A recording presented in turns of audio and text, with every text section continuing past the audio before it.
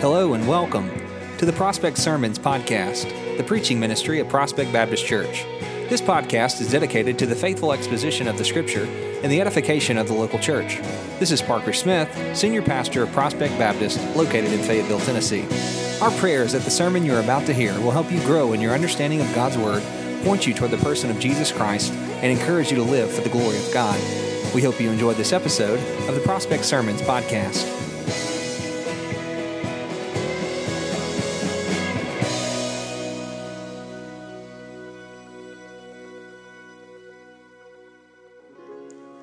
Amen. Thank you so much, choir. Y'all did a wonderful job this morning. Would y'all give our choir another hand clap of gratitude?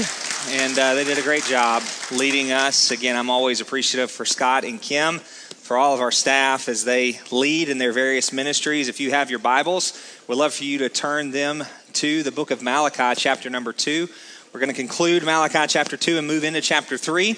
If you are a guest with us, we practice what's called expository preaching, working our way through books of the Bible, working our way through the final book of the Old Testament, that of Malachi. So if you turn to Matthew, you've gone too far, turn one book to the left and you'll find the last book of the Old Testament called Malachi, or if you need to use the table of contents, please do so. Well, this morning, I will say this: it doesn't matter what I say, I will not be able to say everything here. Or what I want to say, for that matter. There is simply no way to communicate in fullness all that is within this text, really, or any text that we come to. This is precisely why it is important for you and for us that we read and study and absorb the Bible for ourselves. And that's why even last week I encouraged all of us to be like the Bereans, right? That we would study and that we would see that these things are true in the text, because, beloved, I want to tell you, if you are only depending upon me as your pastor to feed you, know this: that your Bible intake, the diet of your Bible intake, will be lacking. That expository preaching, as good as it is and as right as it is, as rich as it is, and as a high of emphasis as we place and the priority that we give on the Word of God here at Prospect, if all you are receiving is what you receive Sunday morning in terms of your study of God's Word, if all you're receiving is preaching, let me say this: it's not enough. It's not enough. And I say that to encourage you to pick up your Bibles and to read and to read and to read them for yourselves and study for yourselves and to see with your own eyes what has actually happened within a given text and to drink from its life-giving spring for your soul. So this morning, I will, for the sake of time, I will take an unusual higher view than normal, not because of what isn't there in this text, but because of what is there in this text. And it would be incredibly easy as we dive into this to plunge into the depths of this text and literally spend weeks on this passage. And for those of us that are thinking, or you may be asking, well, why aren't we doing that? Well, maybe it's akin to something for the same reason why you don't collect souvenirs at every milepost or historic marking on your trips that you take with your family, or stop for gas at every gas station that you come to. It's sort of a joke, but it is my pastoral way of saying I feel led for us to move through the book of Malachi.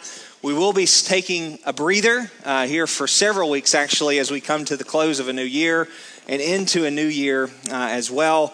And we will pick up Malachi not again until January 23rd. So I just want to give you a heads up on that. There's a couple of one-off sermons that I'll be preaching as we usher into the new year and move forward in that. And so I say all that to know that if it feels slightly different, and I believe it's ever so slightly different this morning, that is why. It's because there's a lot for us to see. And many of us, when we see it, we want to stop and we want to gaze at it and we want to look upon its wonder and its beauty. And the good news, beloved, is that you can do that. And you can do it in your own study.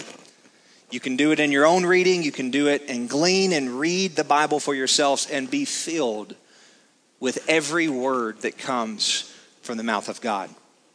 It is good, and it is His Word.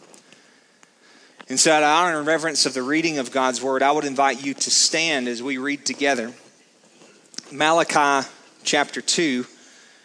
ending in verse 17 or picking up in verse 17 and ending in chapter 3, verse 5. The word of the Lord says this: "You have wearied the Lord with your words, but you say, how have we wearied him? By saying, everyone who does evil is good in the sight of the Lord, and he delights in them. Or by asking, where is the God of justice? Behold, I send my messenger, and he will prepare the way before me, and the Lord whom you seek will suddenly come to his temple. And the messenger of the covenant in whom you delight, behold, he is coming, says the Lord of hosts. But who can endure the day of his coming? And who can stand when he appears? For he is like a refiner's fire and like a fuller's soap. He will sit as a refiner and a purifier of silver. And he will purify the sons of Levi and refine them like gold and silver. And they will bring offerings in righteousness to the Lord. And the offering of Judah and Jerusalem will be pleasing to the Lord, as in the days of old, as in the former years. Then I will draw near to you for judgment. I will be a swift witness against the sorcerers, against the adulterers, against those who swear falsely, against those who oppress the hired worker in his wages, the widow and the fatherless, against those who thrust aside the sojourner and do not fear me, says the Lord of hosts." This is the word of the Lord. If you believe it, would you say amen? Let's pray together. Father, as I've studied and prepared, I am overwhelmed. I'm in awe of your word. I'm in awe of the God of the word. I'm in awe of what he's accomplished for us in Christ. I'm humbled, perplexed in how you can justly forgive those who deserve condemnation. And you do it through your Son. That he has taken on all of our guilt, all of our sin, all of our failures, and he's placed it upon himself. And he's redeemed us from the curse that is rightfully ours. So Father, would you come? Would you move in power? Spirit, would you come? Move in our hearts. May we see Jesus in this text, and may we make a way, for he is the way, the truth, and the life. May we hear and listen and receive and believe and be changed by your word this morning. For it is in Christ's name that we pray. And all of God's people said, amen. You can be seated. I want to call your attention to a couple of points this morning. The first of which is a weary people. It's coming out from Malachi 2, verse 17. Immediately, if you read the text and you notice my point, that seems to actually communicate the exact opposite of what the text is saying. And if you notice that, that's good. It says that God is weary. Not the people, but you said a weary people. God is weary. This is the God who does not slumber or sleep, Isaiah tells us. He does not grow faint, or he does not grow weary. Yet this text says God is weary. A figure of speech to communicate his disdain and of Israel's rebellion. How is God weary? The text tells us in two ways. It's by their statements and also by their question. Israel really is a weary and doubting people. They're a frustrated people. And in their frustration, point their frustration to the Lord and bring to him questions in their emotional state. Bring to him flippant, rebellious, sinful attitudes. You see in Malachi 2, verse 17, you have wearied the Lord with your words. But you say, how have we wearied him? By saying everyone who does evil is good in the sight of the Lord, and he delights in them. Or by asking, where is the God of justice? God, Israel says, God, are you going to do anything about evil? Why not? And in making a statement like that, seemed to be indicating that God is somehow siding with evil and wickedness in the world. And in doing so, attacking his divine nature, attacking his goodness. And to say that God takes pleasure in the wicked is absolutely absurd. These kinds of concerns that Israel had, that namely that of evil, was certainly not just limited to Malachi's day. This question was also asked of Moses in Deuteronomy 32. It was asked of the psalmist in Psalm 37 while we read that this morning in our call to worship, also in Psalm 73. It was asked of Habakkuk. It was asked of Paul. It was asked of Peter. It was asked of John. Job, too, wrestled with the problem of evil, that of theodicy. The question is this: if God is good, why do bad things happen? Why does evil exist? And why does it seem like it's winning? That's what's going on here in this text. Yet Job learned, as we will learn, that God is sovereign in and over evil, and his purposes cannot be thwarted. It's easy to become weary and to wonder, is God ever going to do anything about my circumstances? And it's important that when we find ourselves thinking that we don't get too absorbed with self and we begin to ignore our posture and hearts towards the Lord. And that's what Israel was doing in this text. They were ignoring their hearts and their attitudes, and they come to God in an irreverent way, in a sinful way.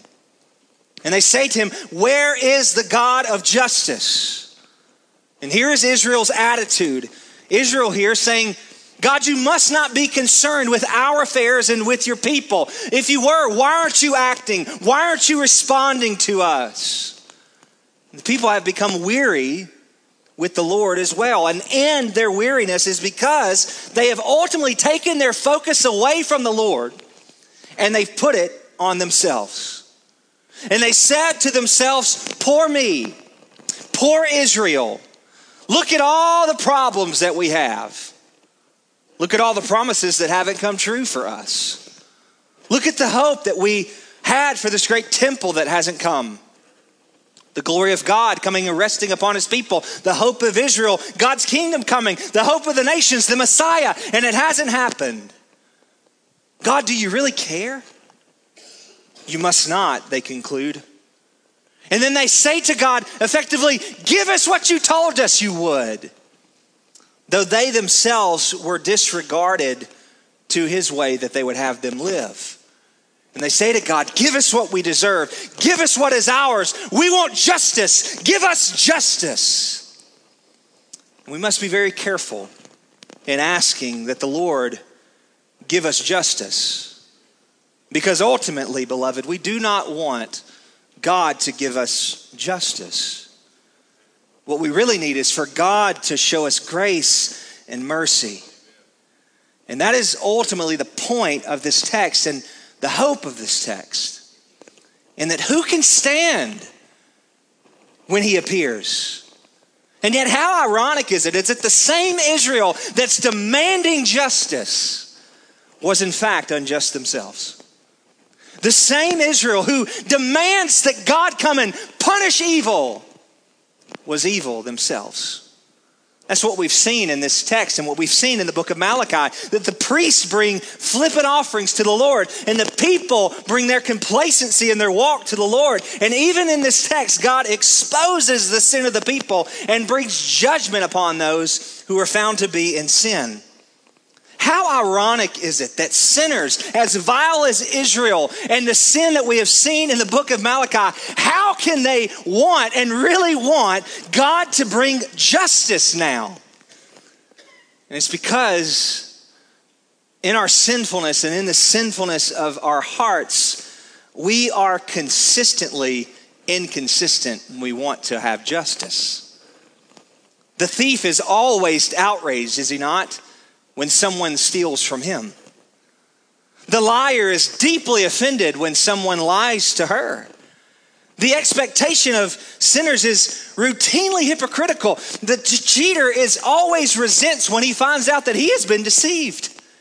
And the murderer always wants his family to live in peace. Everyone wants justice, at least for themselves. But so often we have our way of justice and not the Lord's in mind. But we come and we say with our hearts and our minds fixed on Christ and not ourselves, so we don't lose hope. But we continue to look to Christ, the God of justice, and know that in everything, In the good, the bad, and even in sin and even evil, he is still faithful. And he will not abandon or forsaken his people. And now Israel, even in their attitudes and questions that they bring to God, God is gracious in this text and gives to them a response. Point number 2, God's response to a weary people. Pulling this from the next 5 verses in Malachi 3.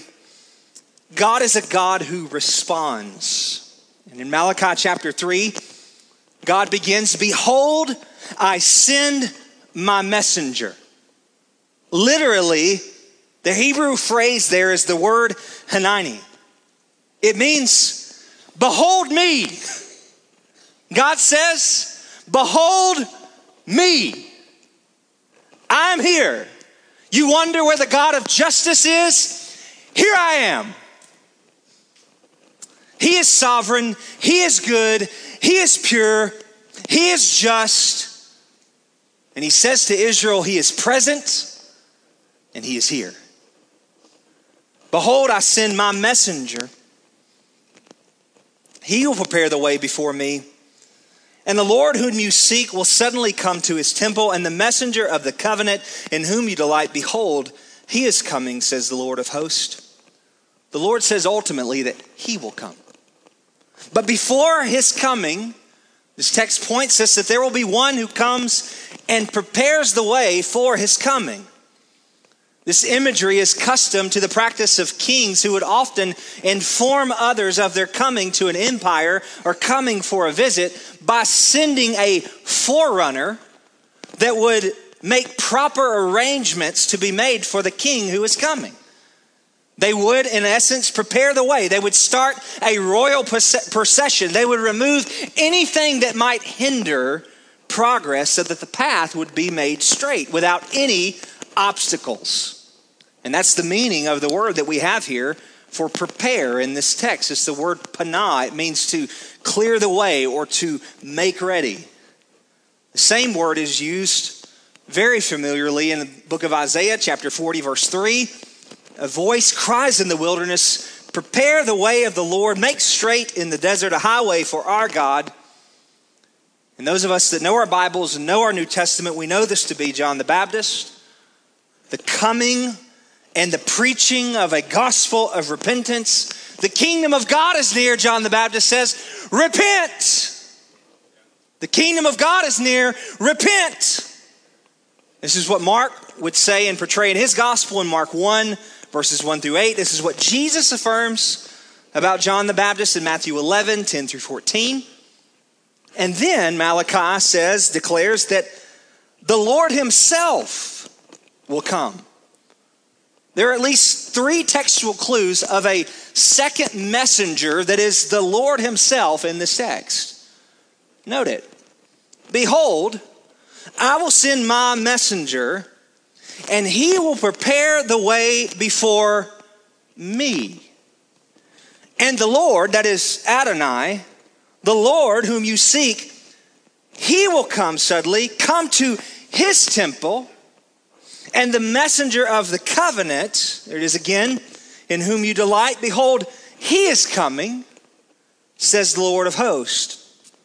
Malachi is likely borrowing from similar language that was used in Exodus 23, verse 20, in which the angel of the Lord comes to deliver the people and is nonetheless the Lord himself that is bringing deliverance from Egypt in the Exodus. It's signifying, Malachi is signifying that a new and better Exodus is about to take place through Christ the Messiah. And that Christ would come and dwell. He would, John 1 tells us, tabernacle among us. God would come in the flesh to his temple, the earth. But the burden of this text and the question for Israel is more pressing and demanding than Israel's question of the Lord. So the people had a question for God, but God's question to his people is really a more pressing question. And what is that question? We see it in Malachi 3:2. But who can endure the day of his coming? And who can stand when he appears? That's the question the Lord has for Israel. Israel's surprised that the Lord would be coming to bring judgment upon them. They assumed that all was good. They assumed that they would be dismissed. They thought all is well with them. And you see that the reality is that it's not. The Lord will come and he will make judgment among them. And those who are faithful to the covenant will remain. Only a remnant, a pure people will remain of God's people. Look in the text, Malachi 3 verses 2 and 3 again. But who can endure? Literally, who can bear the day of his coming or the day of his judgment? Themes picked up in Isaiah 5, Amos 5, and Joel 2. Who can stand when he appears? Can you, Israel? It's the question being asked. He continues, for or because, he gives a reason.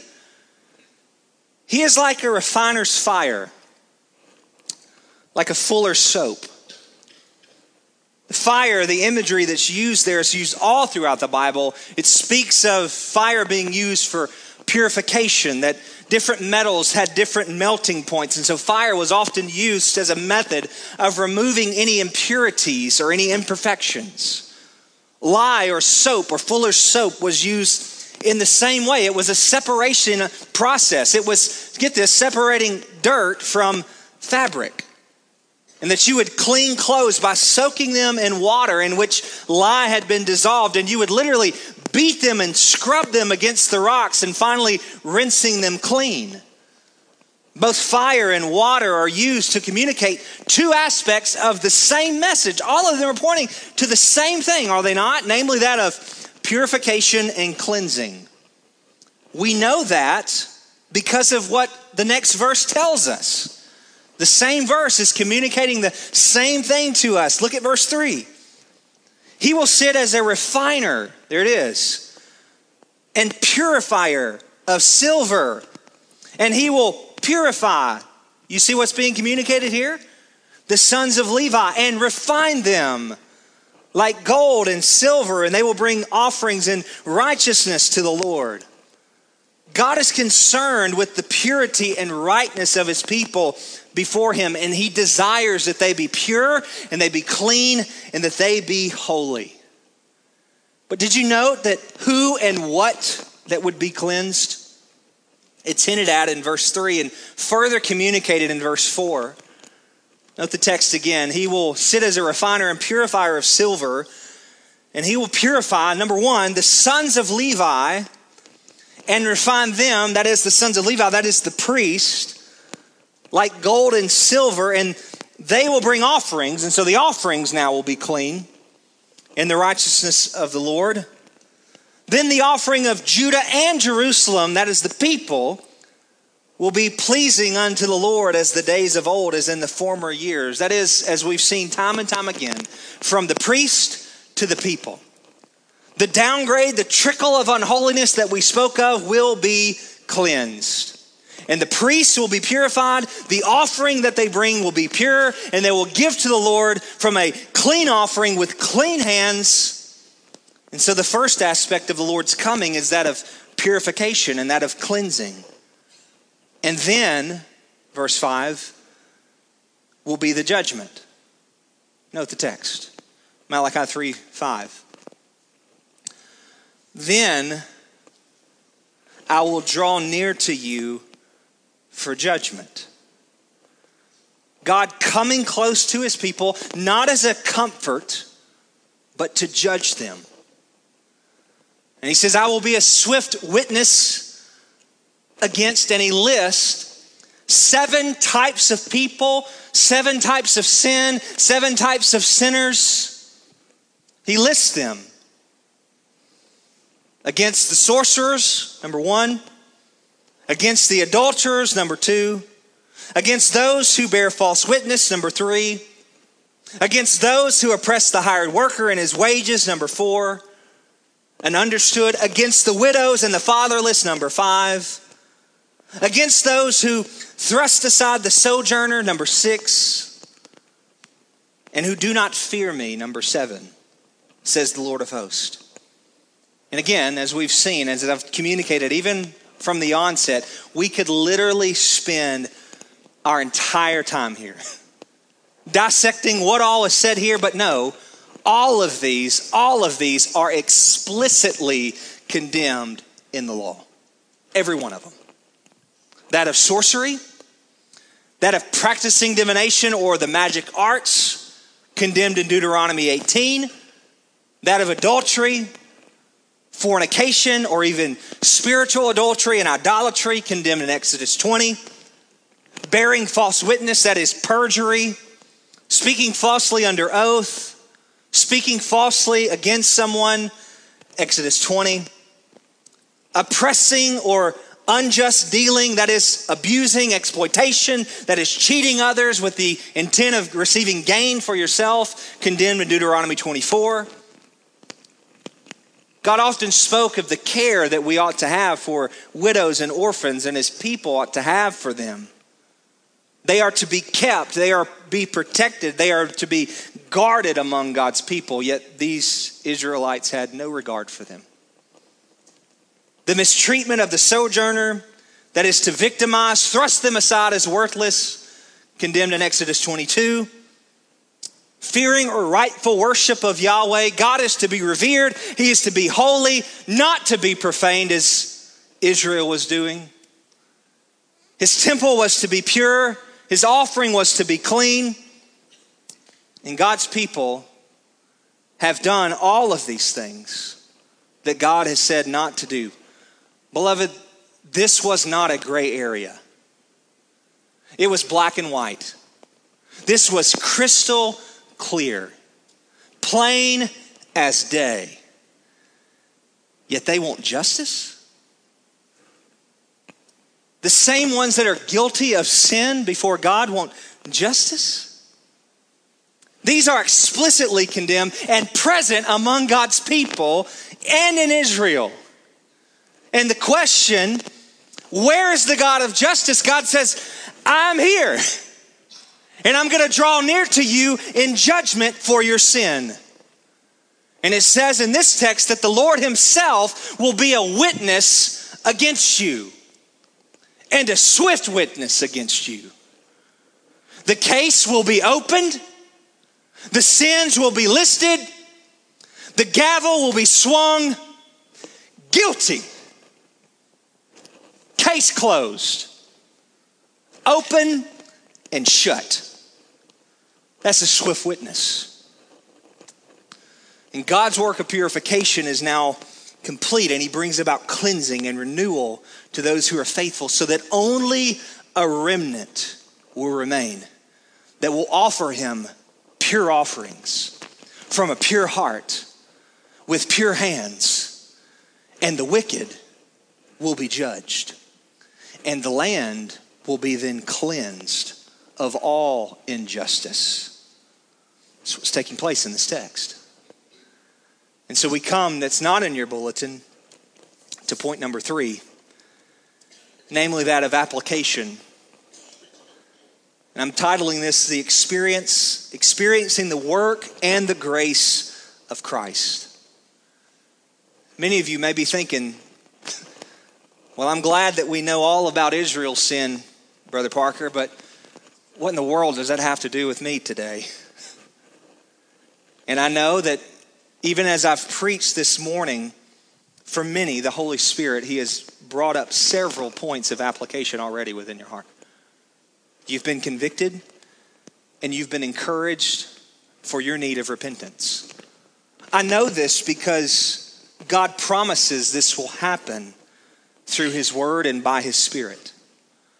One of the common notions that when we come to the Old Testament is that, well, the Old Testament must not have anything for me. And honestly, that is a great misunderstanding. And we ought to be very careful not to read our Bibles in that way, as if God only communicates through half of it. If we think that way, it demands that we change the way that we read our Old Testament. Namely, that we read it in light of Christ. But we know that his word is truth and it's relevant for us today. Many of you have even said, Parker, Pastor, I didn't realize how applicable the book of Malachi was for us today. And they've even said to me that this study has been so incredibly practical for me as we've worked through this. And I have worked very hard to preach towards application in this series. And one of the challenges in preaching through the Old Testament, honestly, is the vast amount of content and richness within the Hebrew text, as we see even today. And add on top of that many of us just aren't as familiar with the Old Testament as we are the New Testament. And so it's worth our time to unpack the context and the meaning so to properly understand what God is saying in His Word, and then bring forth and make application on this text. And so as we close this morning, I want to fly over briefly and make several points of consideration by way of application this morning. And they'll come up on the screen. I would encourage you to write them down and to think on them. There's no way I can unpack all that's in this application, but it is so rich. The first one is this: who can endure His coming? Who can stand when He appears? One thing that's difficult to discern, especially from the perspective of the Old Testament prophets, and I'm thinking of specifically a prophet like Daniel, of what does it mean, the coming of the Lord, and the day of the Lord's coming? Is it speaking of His first coming, that of His incarnation, or is it speaking of a final judgment, that is the day of the Lord, the ultimate day of the Lord? And certainly, we see that likely in Malachi, as we've even studied and learned and talked about just briefly, that Malachi is speaking of the incarnation in which Christ comes not to condemn the world, John 3:17, but to save the world. Yet, even in His earthly ministry, even in His coming, He does bring judgment and speaks rebuke to the priests and the scribes, and He's armed with a whip of cords and driving out the money changers from the temple, even in His coming. Yet, even still, we live really in between two Advents, do we not? That the Lord has come, and all of God's people anticipate the Lord is coming again. And on that day, He will come in judgment. And He will come quickly, like a thief in the night. He will judge the wicked and establish His kingdom on earth.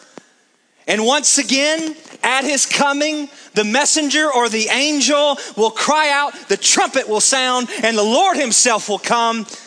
And Jesus will come and bring His final judgment on earth, and He will deal with sin once and for all. And on that day, who can stand? The wicked will be eternally condemned. Evil will be consumed in His wrath. Sinners will be rightfully judged, and the righteous will be rewarded. And for those of you that are here this morning, apart from Christ, know not Christ. Know this. Know this.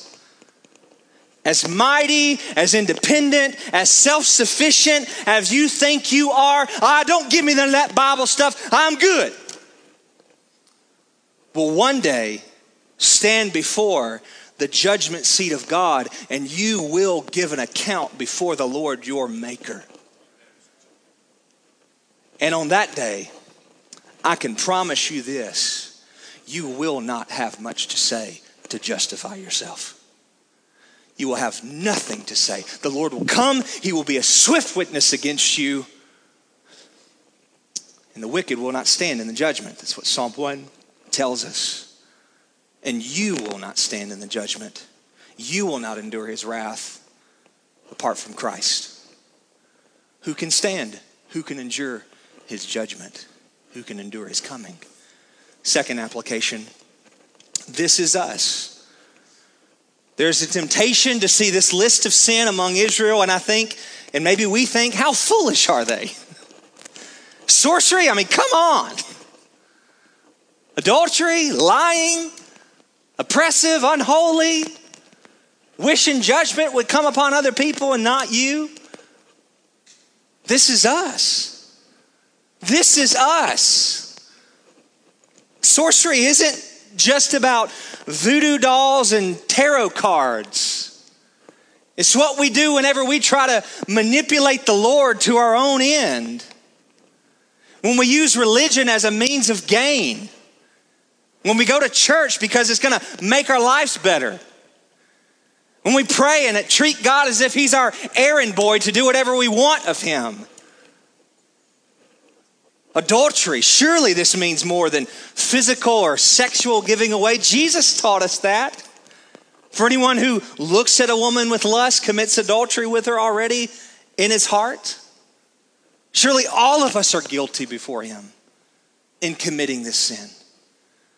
Not to mention the idolatry of going after foreign gods of this world, the lesser gods of this world. We give our hearts away so easily to lesser gods and commit spiritual adultery and idolatry before him. In the same way, we misuse the truth for our own gain. Maybe we don't outright lie, but we just pervert the truth to make ourselves appear in the best possible light as we can. And how often are we silent in the face of oppression when we see it?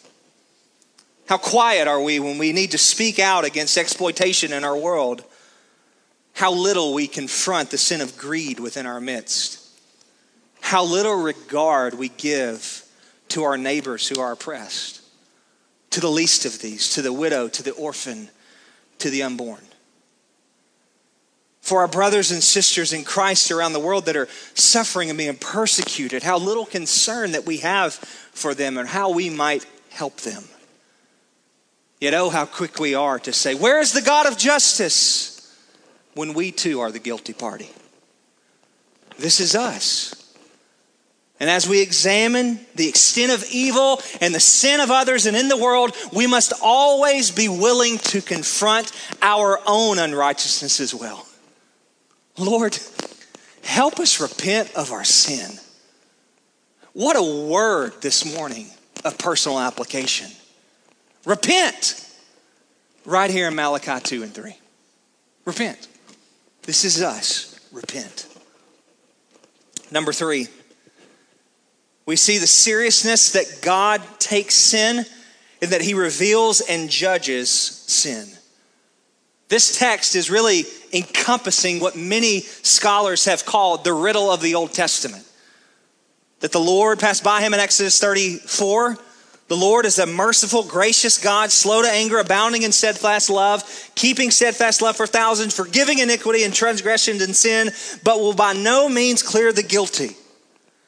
Visiting the iniquities of the fathers on the children and their children's children to the third and fourth generations. And even here in this text, God comes to his own people, exposes their sin, is a witness and purifies his people, and judges the sinfulness of his own people within this text. God takes sin seriously. God reveals sin and he takes it seriously and he judges sin. Fourthly, we see the God of justice extends to us mercy and is just at the same time. We should ask ourselves, hopefully, why is it that some in this text receive purification and others receive judgment? How does God bring both mercy, that is unmerited favor, and judgment at the same time? How is it that even though God is faithful and loving, that he is always still just? How is it that God can judge all the earth and forgive iniquity of the guilty and still be just and holy when he does that? Malachi maybe is not yet able to give us a very clear answer to that question, but yet he knew that the Lord must forgive his people. The Lord must save his people because he had committed to himself to do it. And what we also knew is that this same God is coming as a holy judge for all the world. This is the same tension and burden that Paul had in mind when he writes in the book of Romans, chapter number 3, verses 21 through 26. You can turn there, it'll be on your screen as well. But now the righteousness of God has been manifested apart from the law. Although the law and the prophets bear witness to it, the righteousness of God through faith in Jesus Christ for all who believe. For there is no distinction, for all have sinned and fall short of the glory of God and are justified by his grace as a gift through the redemption that is in Christ Jesus, whom God put forward as a propitiation or an atoning sacrifice by his blood to be received by faith. This was to show God's righteousness because in his divine forbearance he had passed over former sins. It was to show his righteousness at the present time, that he might be just and the justifier of the one who has faith in Jesus. Surely no one deserved grace. Everyone deserved to be judged. And even the hint of purification and refining is indicative of their sin. They're just as wicked. Why would God extend grace? Yet in divine forbearance, he passed over their sins. And it's because of Christ. It's because of what Jesus has done, and that in Christ God is both just and he is the justifier of sinners, and that he is giving to them in Christ what they do not deserve, exchanging their sinfulness for God's holiness. And yet he is just in doing this because there is a sacrifice that has been made for sin, namely Jesus Christ. And that points us to 4b, leading right out into that, is that Christ mediates a better covenant. He is the mediator of a better covenant. He is a better priest and he's a pure offering. All of this points us most explicitly to Christ, the messenger of the covenant. The messenger of the book of Hebrews says a better covenant. Hebrews 7:22. This is what all the Old Testament writers and the prophets, even Moses, looked forward to in Numbers chapter 11:29. And certainly Jeremiah and the hope of the new covenant coming in Christ. This was the hope of Ezekiel. This is the hope of Isaiah. This was the hope of Daniel. And this is the hope of Malachi. That God would come. The messenger of the covenant would come. And there would be a new covenant found in Christ. And Jesus is meeting with his disciples just before his death in Luke 22. And he takes the cup after they'd eaten. And he says, likewise the cup. This cup is poured out for you. This is the new covenant in my blood. And he's the mediator of a new and better covenant. And that Jesus is about to be poured out for the sins of the world. That all the guilt, all the sin, all the condemnation that you deserve because of your sin is about to be placed on Jesus. Oh, how Israel needed God to move, how he needed God to save him. Oh, beloved, don't fool yourself. How needy we are and dependent we are on the Lord of the covenant, namely Jesus Christ, to redeem us. Who can stand before him? Who can endure his coming? Who can stand when he appears? Only those who are covered by the blood of the Lamb. Only those who have received his atoning sacrifice for sin. In Jesus, God himself came down to be with us and for us, to redeem us. This is the just judge who comes as the Lamb of God, who would lay down his life for his people. Jesus is the better mediator of a better covenant. Fifthly, this points us to the refining work of the Holy Spirit. All of us in Christ are a work in progress. Amen? Should be.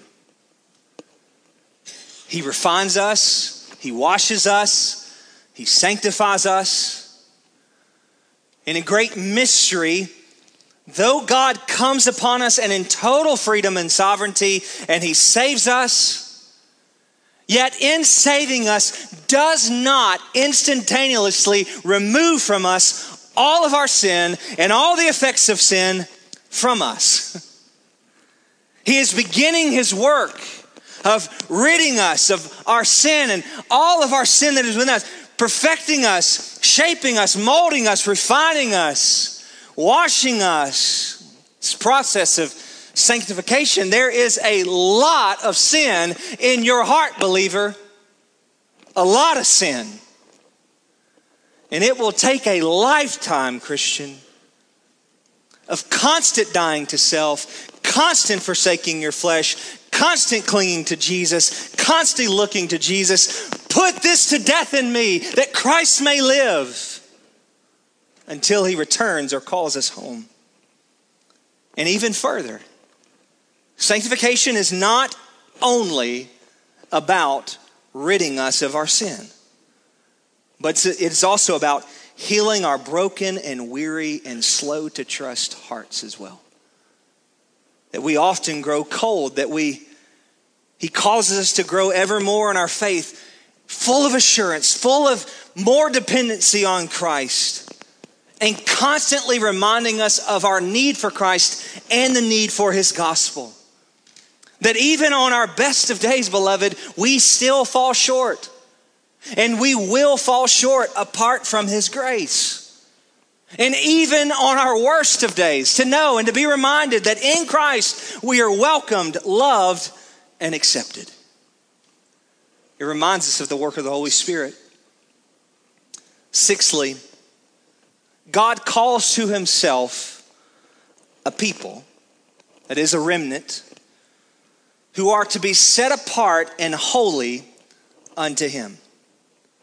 I have in mind in this text the people of the new covenant in Christ, that is those who have been born again, regenerated by his Spirit, called out of darkness as holy, out of darkness of the world and into the light of Christ.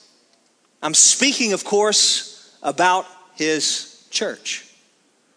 This is why Peter says in 1 Peter 2, but you are a chosen race, a royal priesthood, a holy nation, a people for his own possession, that you may proclaim the excellencies of him who called you out of darkness into his marvelous light. Once you were not a people, but now you are the people of God. Once you had not received mercy, but now you have received mercy. Do you think God is unconcerned with the holiness of his people? Do you think it doesn't matter what the church reflects to the world about Jesus? Do you think membership of the Lord's church is just about your name being on a list somewhere? Be confronted by the word of God in Malachi 3. Oh, that the church would be pure and holy unto the Lord. And that our lives would be a pleasing offering unto him, Malachi 3:4. And that our membership would accurately reflect the holiness and purity that the Lord demands from his people. Finally, seventhly, it points us to the hope of a coming kingdom. In this world, we, just like Israel, know the heartache, know the pain, know the striving, know that Jesus' words in John 16:33, in this world you will have trouble, are true. We know it's true. He says, take heart, I've overcome the world. We know the difficulty, we know the wonder. When is God going to come and bring an end to this sin fully and finally? Why is evil winning? Why is evil rampant? It seems to be growing. Where is the God of justice? And the Lord says to Malachi, the Lord says through Malachi, his prophet, the Lord says, I'm here and I'm coming and I'm coming again. And we cry out to God in this way, do we not come and finish this? Come quickly, Lord Jesus. Bring your kingdom, bring your reign here on earth as it is in heaven. This is what Paul would write in Romans chapter 8. For we know that the whole creation has been groaning together in pains of childbirth until now, and not only the creation. Lord, help us if it's only the creation. But we ourselves who have the first fruits of the Spirit, we groan inwardly as we eagerly await our adoption as sons, the redemption of our bodies. Do you long for that day?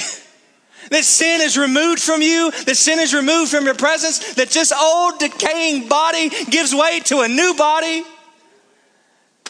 That this old sinful world would pass away and the new heavens and earth would come. Paul says, for in this hope we were saved. Now hope that is seen is not hope. For who hopes for what he has seen? But we hope for what we do not see. And we wait. We wait for it. We wait for it with patience. So that even if the Lord tarries, yet I will hope in him. I look toward, I pray for, I hope in Christ until he returns and fully and finally brings his justice, his peace, his kingdom into the world, in which we will dwell in and be with our Savior forever, for all eternity. This is the final hope for his people. This is the hope for those who in Christ. And so we say, and we ought to pray even now, as this text reminds us, come quickly, Lord Jesus. Come quickly, Lord Jesus. Come. Establish your kingdom. Come quickly, Lord Jesus. Come. Let's pray. Well, as always, thank you for listening, and we hope you've enjoyed this episode of the Prospect Sermons podcast. If you'd like more information about Prospect Baptist Church, you can visit our website at prospectbaptistchurch.org, or you can find us on Facebook by searching Prospect Baptist Church, Fayetteville, Tennessee. If you live in the Fayetteville area, we would love for you to join us in worship on Sundays at 10:30 a.m. If you're not comfortable doing that at this time, we understand, but please know we are live streaming our services on Facebook Live. We do hope to see you soon and look forward to you worshiping with us. Until next time on the Prospect Sermons podcast.